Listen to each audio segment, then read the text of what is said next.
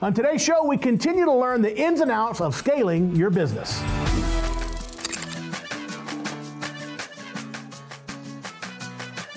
And just one more thing before we roll in today's show. If you aren't signed up for any events, whether that's an in-person event or a virtual event, take a look at the event calendar at events.mycontractoruniversity and get signed up. They're all absolutely free for all members, so take advantage of it and sign up for some events today. All right, let's get going with today's show starring the one and only Mr. Gary Ellicks. I'm going to join him for a little bit. We're going to continue our conversation around how to scale your business. Take it away, me and Gary, I guess. Take it away, guys. I want to take you through the process. So we talk about like how to eat the elephant one bite at a time. So when we say that all the time, that's easy to do. When you're operating a business, there's a million fires coming at you all at once. That sounds like a really good idea until the service tech comes in and says, "I'm not coming to work tomorrow. I'm quitting." Right. So that sort of changes your priorities. So I get all that. But I think what we're talking about is thinking about your business in the future. You have to carve out time to do that. So the very first thing that we're always going to talk about is what we call a situational analysis. And what is that? Well, I'm going to send you guys a file through Jessica and through EGIA, and let's call it 375 questions that essentially look at processes in any given business. So the interesting thing that Wally said is his business is at a particular evolution. His business is at a place, and that place is it's a 3.5 year old entity, and there's a lot of good stuff going on inside of that business over the last 3 years, and now he wants to scale it. When we talk about scaling, that's different for Wally than it might be for a company that's a startup. 3 years ago, he was a startup, but now that also could be a company that's 50 years old with a really great brand name. And maybe mom and dad didn't want to grow the business that much, and maybe the next generation is now in, and they want to double it and grow it, and they haven't made their mark on the community. Or maybe you want to take over the world. Maybe you want to become, the Walmart of HVAC. Either way, what that's going to lead to is a series of what we call gaps, or what we call a gap analysis, meaning that we don't care how many or what the gaps are. That's not the relevant topic at this point. What's relevant is that you've identified what are the potential opportunities. This is all about looking at where the priorities are going to live. So over here, remember, we've got this dream, okay? So my dream over here is we think we can be a $50 million business. The stop on the way is 30. And so we're thinking about our gaps in relationship to that. So again, back to the original example, the Sarasota business is $3 million in new construction. We want to be $10 million to $12 million in replacement service and maintenance. So we've got to transition out of the first $3 million of new construction and find a way to get into the replacement business, which we've done. So now it's about $3.5 million this year, year end, second year. Next year it's going to be about $5 million in replacement. So we've made a change, of about $6 million delta from $3 million construction into what is now $3.2 million in replacement.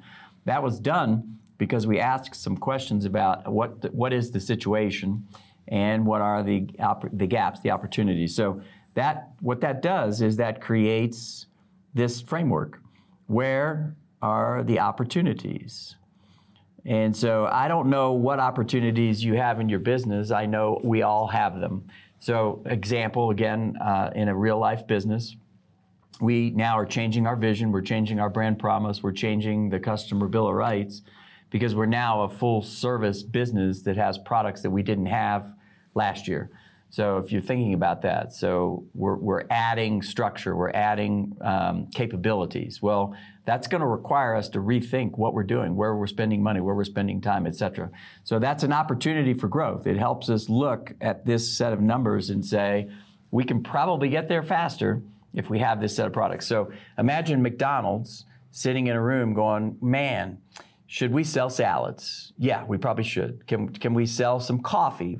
Do people buy coffee with breakfast? Well, yeah, most people drink coffee with their Egg McMuffin, And if you think about it, every once in a while they come out with this McRib. And even though I don't eat McRib and never had a McRib, I mean, they bring it out and they take it away, and they bring it out and they take it away. And so it's part of their product portfolio. It's helping them sell ancillary products to their customer base. So when I think about the future of IRA, SEER 2, the prices are going up at the supplier level. You're giving me an opportunity to raise my prices. My organic growth is happening from 3.2 million to probably 3.8 million just because of price increases. Not because I did anything smart, just because we're going to have to raise prices. So thank you to the suppliers and manufacturers. Thank you to the federal government. Thank you for the state governments. Thank you for that. You probably won't hear me say that too often, but you heard me say it, and I believe that. It's something that's a benefit. It's a good thing for us, so it's an opportunity. So pricing becomes part of that gap analysis. Are we priced correctly? Well, maybe we are, maybe we aren't. So as we deal with the opportunities, what we want to do is we want to categorize these, into our buckets. And we talk about this all the time. Our must-do items, we have certainly things that we know we need to do, and there are items that are what we would consider to be nice to do. And we're good with all those. So nothing is minimized. Every idea that's on the gap analysis here that pops out of this conversation has to be placed somewhere in this matrix. Why do we do it that way? Well, it's very simple. Because the technician did quit today and he said, I'm not going to come to work for you, I'm going to go work for somebody else for additional money, you lost that capacity, and that's a crisis. And so you got to deal with that. That's real life. But that segments our time is what it does. In other words, it starts putting pressure on our ability to actually work on the key items. So I don't really think that it's a good idea to have any more than 1 through 5 major initiatives, what you would consider in scaling up, or in some of the nomenclature, what they call major thrust factors. So one of our major thrust factors for iMarket is we're getting into the traditional media space. Okay, so that's a very big item that checks the box, right? The second thing we're doing in that company is we're changing our data structure. We think that marketing really is all about becoming a data-driven analytics type business. We don't see it as just a messaging business. It's an analytics business. I have to be able to tell people where to spend, how to spend, what's the smartest spend. If they want to grow, what's the best course to do that? That's analytics and data. So that's another box that we're checking over here. So these are changes. These are process-driven changes. So we got lots of need to do items. There's, in here, we'll say this is 6 through 15, and we'll say this is 16 plus. So let's go back to Wally's business. Let's go back to your business. We don't know what the evolution of your business is. We don't know where you exist. You do, and that's part of what this process is about, is for you to ask the question, what is it that I aspire to? What's my why? Simon Sinek. And then the how, we're doing a little bit of how right now, which is, okay, what exactly do I have today? Where do I think I'm functioning well, in terms of operations and sales and marketing, et cetera? And then where are the opportunities for my gaps where I'm going to say, okay, great, this is where I'm going to spend most of my time.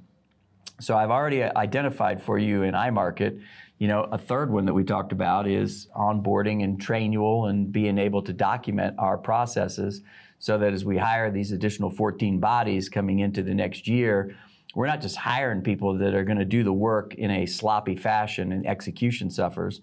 We've identified that as a major constraint that needs to be dealt with, that if we hire 14 people, how do we get them to be onboarded and efficient and capable and up to standard? So that's a real thing, and it's a real problem. It's a real pain point, but so it goes on the must-do list. So what we're doing here is we're talking about categorization of prioritization. And that's really the biggest challenge I see in contracting. I think if you talk with people that do consulting, one of the best there is Drew Cameron. And Wally obviously is in that space on the sales and marketing and leadership side. So, you ask people those questions, and what they're going to tell you is there's opportunities to improve, and you have to choose your priorities, and that's where the game is played. So if I spend all my time over here doing nice to do tasks, then it doesn't become what it could become. So I'm going to take you back to 1991, my very first managerial job. And I've told this story in different boot camps before, and people are they shake their head. They're like, no way, that can't possibly be. It couldn't have happened that way. And the answer is, yes, we really are that stupid sometimes. So you go, no, nobody can be that stupid. So But we are sometimes. Like and it's not that we're dumb. It's that we're spending our time in the wrong places. Okay, so that's the issue. It's not. There's really smart people can get stuck in nice to do task lists because of comfort zones. So they send me out to this branch. It's losing money. It's in Detroit, Michigan. And I go up to Detroit. I take my wife up there, and it's February like 12th. And my boss is like, go up there, check it out, see if you like it. You know, you're going to be the youngest branch manager in the history of the company. Everybody else is in their 50s. You're going to be in your 20s. Nobody's going to relate to you. You got to decide. But I need you to go up there and bring new ideas. And I'm like, so I go up there. It's a blizzard, Wally. It's a freaking blizzard. Okay, we get off the airplane, we get onto, the I-90, which is, where Ann Arbor area is this way. I can't even believe I said those words, being a Ohio State guy, and then Detroit's this way. We don't even know which direction we're going. So it's that much snow. So anyway, we start tracking towards Detroit, and there's like 9 or 10 inches of snow. That they haven't cleaned the roads. I mean, it's a war zone out there, and. So we finally get up north, and if you go up north of the city, Rochester Hills, which is where Madonna's from, and that's where the Lennox branch was, it's beautiful up there. I mean, it's just gorgeous country. Michigan is a beautiful state. And so, we get up there, and Christy, my wife, was like, it's really pretty up here. I could live here. So, okay, so now I got the hall pass, right? So anyway, I go back to my boss, and I'm like, dude, like it's like Dallas, Texas. I got a pool. I got a great house. I got this job. I'm like, it's snowing. It's crazy. He's like, if you like it in February, you're gonna love it in August. Mm-hmm. And so we went up there, and I get up there, and what I see, if you look at this chart, okay, what I see is nobody has really identified what the major opportunities or priorities are. Like, it's just been a business. And now remember, this is a big company. You're talking about a $6 billion company. So it's not a scale, and size has nothing to do with competency. Let's get that out on the table. So what you see is a group of people that are very, very hardworking, very talented individuals that were all living in the nice to do quadrants. And what I mean by that is, the sales revenue of that branch at the time was about $17 million. The average Lennox branch at that time was closer to $30 million. The market share in that market was about 3.4%. The average market share in Lennox was about 8%. That branch was one branch out of 36 branches in the United States. It's the only one that was losing money. You could begin to see the analytics, like they don't have enough revenue to cover up the sins of the costs. So I asked the question, what are the priorities here? Like, what are you guys spending your time on? And the answer was they were spending all their time working with existing customers, basically trying to teach them how to sell better, sell more high efficiency products, and how to use financing. This is back, remember, we're talking about the early 90s. And I said, okay, that's fine. Those are not bad priorities. But what about the bigger priorities? Where's your new business acquisition strategy? How are you creating an opportunity for the customer to love us so much that Wally, as a contractor who's doing business with us, actually wants to buy all of his parts and supplies from us. He wants to buy all of his equipment from us, and he doesn't want to buy it from Goodman or York or somebody else, multiple line dealerships. And so they didn't have any answers to those questions. So digging into the gap analysis, what I found was they were in their comfort zone. They liked to call on new customers. They were in what we call the cloverleaf route zone. They would go here, they would go here, they would go here, and they would just hit their existing customers, and they just drove past new business opportunities. And I'm like, well, time out. We're at 3.4% market share. The average is 8. If we just average 8 and we just make it average, are we going to get where we need to go? So we don't hit the dream, but at least we wouldn't lose $1 million, and Lennox would be happy about that. So in the conversations, what I identified was they did not have the skill sets. We did not have the personnel training plan. They did not understand the marketplace. They did not understand what the priorities were.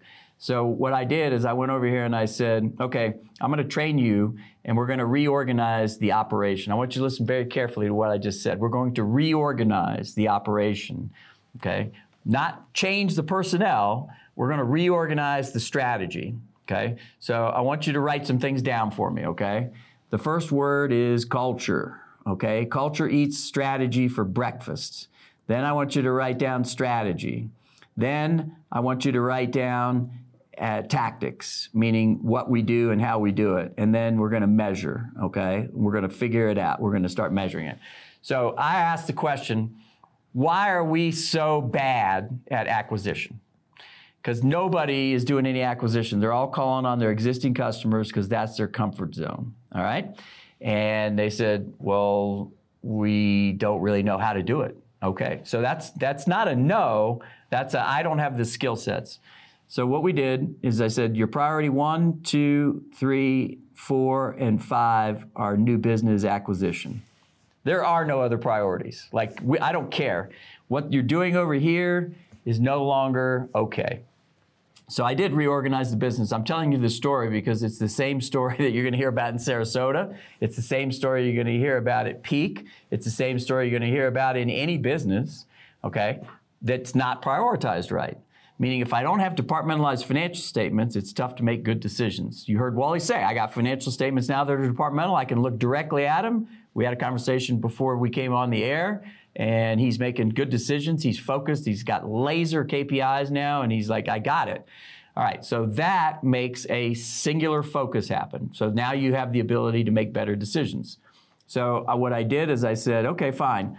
You got 50 accounts on your account lists. You now have only 15 to 20. You no longer have 50. So I took 30 accounts away from every one of my sales professionals, and I gave them to an inside sales professional who did not exist yet.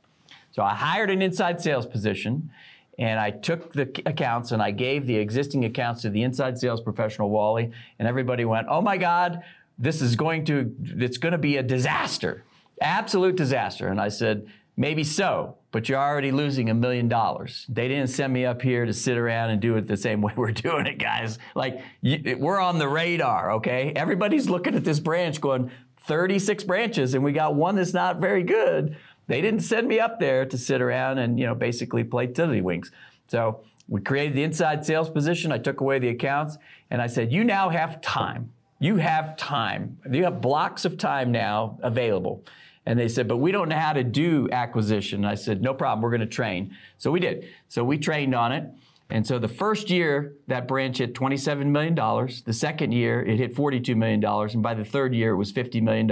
It was number one in every single metric, in every category, on every analytic that Lennox had. There were 30 analytics. We were number one for 5 straight years. 5 straight Branch of the Year awards got hung in that branch. What changed? What changed was this process, what we were behaving to, we said, no, this is not a set of priorities that's going to get us to the dream. Okay, so the dream is what shapes the discussion.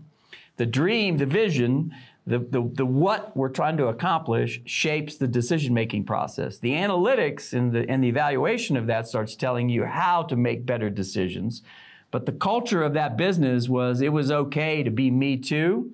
And we organized that and said, no, it's not okay to be me too. It's not okay at all. That's not going to get you where you want to go. The Carrier, the Goodman, the Train franchises that were in that marketplace, they were killing Lennox in those days. And so we said, we're not going to do that. We're going to go through the situational analysis. We're going to ask all the questions. Do we know how to serve a customer? Do we have the right inventory? Are we priced right? Do we know how to sell? Can we acquire new business? Can we do all those things? What does the gap analysis tell us? What are the opportunities? Okay, so one market share point in that operation up there back in those days, and we're going back into the early 90s, 1 percentage point was about $1.2 million. So I mapped that analytic out, and I said, fine, if we're at 3.4, our target, our dream is 15%. We're not going to be happy until we're at 15. We get to 15, we can start rethinking whether or not we want to go to 20 and how that works. So years ago, Goodman was sitting in a market penetration of 35% in Georgia. And I remember working with the senior executive team there and asking the question, Wally, how much do you want to get to? And they said 50%. And I said, well, if you're going to get to 50%, you can't keep doing the same things that you're doing that got you from 0 to 10, from 10 to 20, 20 to 25, 25 to 35. Of course, the organization, the culture of the business, people are saying, well, you can't be 50%. Well, you got to rethink that. You have to start working on the vision. You have to start working on the belief systems. You have to start working on the mindset. and you have to start changing the paradigm about getting everybody aligned. I want you to write that word down, alignment. That's what this is. This is creating alignment. So the situational analysis tells me what I have. The gap analysis tells me what my problems are, what my pain points are, maybe even what I'm doing well. The opportunities filter from that, and then we have to prioritize must-do items. Again, I went 1 through 5 in Detroit, in the state of Michigan, and Toledo because we weren't very good at that skill set. And I said, I reinvented the organization. There was a position that didn't exist. You know, Wally, I'm going to look over here at you. You created a rehash position inside. You've got an app and you've got an entire business around this, and the rehash position exists in your organization that maybe a few years ago in this industry didn't exist. Right. And you have reinvented the idea of the comfort advisor or the selling tech maybe not actually closing the transaction, and maybe it's not in the best interest from a time prioritization point of view to have them keep pecking at that. Go get the next opportunity, but move that into a different version of how that's going to work. And you move that over to the inside sales position, which is the rehash position. Yep. And those transactions are closing. And so the other week we were in Nashville, and Wally pulled up a report for me, and he showed me his tracking reports for his inside sales rehash, and he showed me his closing percentages and the influence that that's had. And so he can create more productivity, more sales, more growth by doing it that way versus doing it the old way. So talk about that. Well, there's so much that you've covered there, and so many really important points for people that want to grow their business without having a ton of chaos. And so I'm just going to kind of start and go through a couple of things that really occurred to me and give you some examples of how what Gary's talking about has helped us in our business. So the first thing I want to talk about is a few years back I wrote a book called The Power of Consistency. And in the introduction of that book, I talk about one of the biggest challenges for people in business. It's not a lack of talent, lack of desire, lack of ability. It's a lack of focusing on the right things. People tend to get distracted with the wrong things. And what Gary's talking about here is they're getting distracted with the nice to do's, but they're not focusing on the need to do's. Now, to grow our business, to improve our business, the example he gave with that branch in Detroit, you've got to know what the problem is. And that requires having data to tell you where the problem is. When Gary, for example, starts talking about departmentalizing and better organizing your financial statements, right? When you start having that conversation, you start getting way better data. And I want to give you an example because it's something we've worked on a lot the last couple of months to get them departmentalized and really get them, just super, super tight so we can look at them now. We had a finance meeting yesterday, and we're going over October financial statements, the P&L.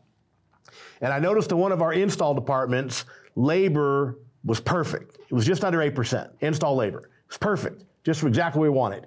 Another install department had 11%, 3% more. And so we're able to look at these things, and we started having a discussion with the managers. Why would it be that labor in this department is running at 11% and 8% here? And the first thing I want to say is we would never have had that question to ask. We wouldn't even known to ask that question if we didn't have these things organized the way they're supposed to be organized. So when Gary starts talking about prioritization and getting this 1, 2, 3, 4, or 5, have to do's, one of those is probably going to be organizing your financial statements. Because again, everything he's talking about, it comes as a consequence of finding the problems. But you got to find the problems before you can fix them. And so we started having a discussion, and we came up with some theories about why. It happens to be that there's a couple of crews that tend to do this other work in this other department. So those crews are the ones causing the problem, right? The overtime in those crews. But again, if it's all jumbled together, because here's the crazy part. When you take the two install departments and you average them, it was just about 8.5%, 9% labor. It's a little bit high, but nothing to get too alarmed about. But when you have one that's under 8% and one that's at 11%, that will get your attention. So I think it's really important as we move through this, and we're just kind of the introductory stage of all this content that Gary's going to go through. But the point I think he's trying to make is, you got to focus on the right things, and you got to prioritize the things that need to be done first. He mentioned the BHAG, the Big, Hairy, Audacious Goals. In 4 disciplines of execution, they call them WIGs, wildly important goals. But it's the same thing. It's about looking at what needs to be done.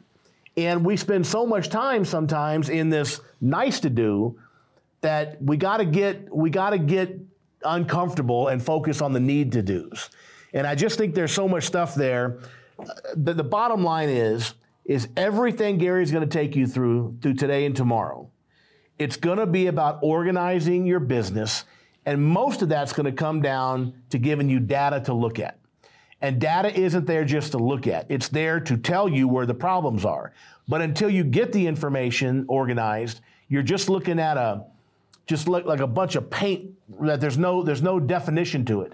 And I'm just blown away by how many, we had another situation in yesterday's meeting where we're looking at financing not being used enough in a particular install division, right? So our finance charges were super, super low, and people might say, well, that's great, you didn't have any financing. But I know that because they're not using financing, they're not selling as much as they can. So it tells me that we need more financing charges because that's going to drive revenue. So it teaches us what to train these guys on. So I just think in terms of your whole thing is about you got to fix problems. But you can't fix problems that you don't know. And you won't know what those problems are until you prioritize these things Gary's talking about and start chopping the wood. I guess that's what I'm saying. I disagreed with him in a very long, complicated, long-winded way. I gotta show you this, Wally, and I'm gonna show this to the camera. Okay, so this is a picture, and I'll try to download this and get this onto a PowerPoint slide. But this is a picture of our company yesterday. We finished our exercise, and what that is that's a sheet. I actually took a sheet and I had everybody write a magic marker on the sheet the initiatives that they were going to be responsible for driving inside of the company that are going to execute to be able to help us achieve that scaled process next year. So there's 15 items on that list, right? 1 through 5, 6 through 15. And so we all unified and aligned together on that 15 items. So this is our process that we use to make it fun, which is the gap analysis is no fun. Trust me. When you do the gap analysis, you've gone through that process. Mm-hmm. You sit there and you go, lots of gaps. Okay, we got a gap here. We're not doing this well here, and so forth. And so, so we hosted the annual planning, and we said, okay, great. What are our must-dos? What are our need-to-dos? What are our nice-to-dos? And said, great, let's put the must-dos and the need-to-dos on a sheet, and we're going to take a picture of that. We sent that to everybody today. It just came out, and so it's relevant to this conversation right here, which is the vision of the business, I said, has to change. Like that company's vision has to adapt. How we're going to adapt it is going to be a group exercise. But we know at this point that we also have to have a common purpose. And the purpose of this is about alignment. Alignment, and I apologize for that messy handwriting there, but alignment means that if Wally and I are rowing the canoe together and we're trying to get across the lake, that we are paddling in good sequence together, and he's not paddling a different direction than I am, or the canoe will spin. So purpose is about creating alignment. So we got a team together that basically had the 15 items, and they all had the signature. They had to put their name on it. Yes, I agree with this. And so now it's going to hang in the building. So we're gonna frame it, and so we're also going to obviously turn it into a digital sequence, what's called an infographic. And so as we start every meeting from now on in our company, that's going to be the very first slide in every single meeting now. So we're making alignment and focus. Here it is. We're putting it in your face. These are the 15 things that we said, 1 through 5, 6 through 15. So we're creating purpose and alignment. But that commonality then moves to this issue here, which is, okay, great. Well, what are my core values? What do I care about? And so obviously we're going to move that into a series of strategies. And so that's kind of the 1 through 15 that we're talking about. From the strategies, okay, all of this stuff right here is kind of the big mindset, the why, the how. Wally, you want to be a $150 million business in the Colorado marketplace. I mean, that's a dream, okay? We're not at 150 million yet, but that's the opportunity.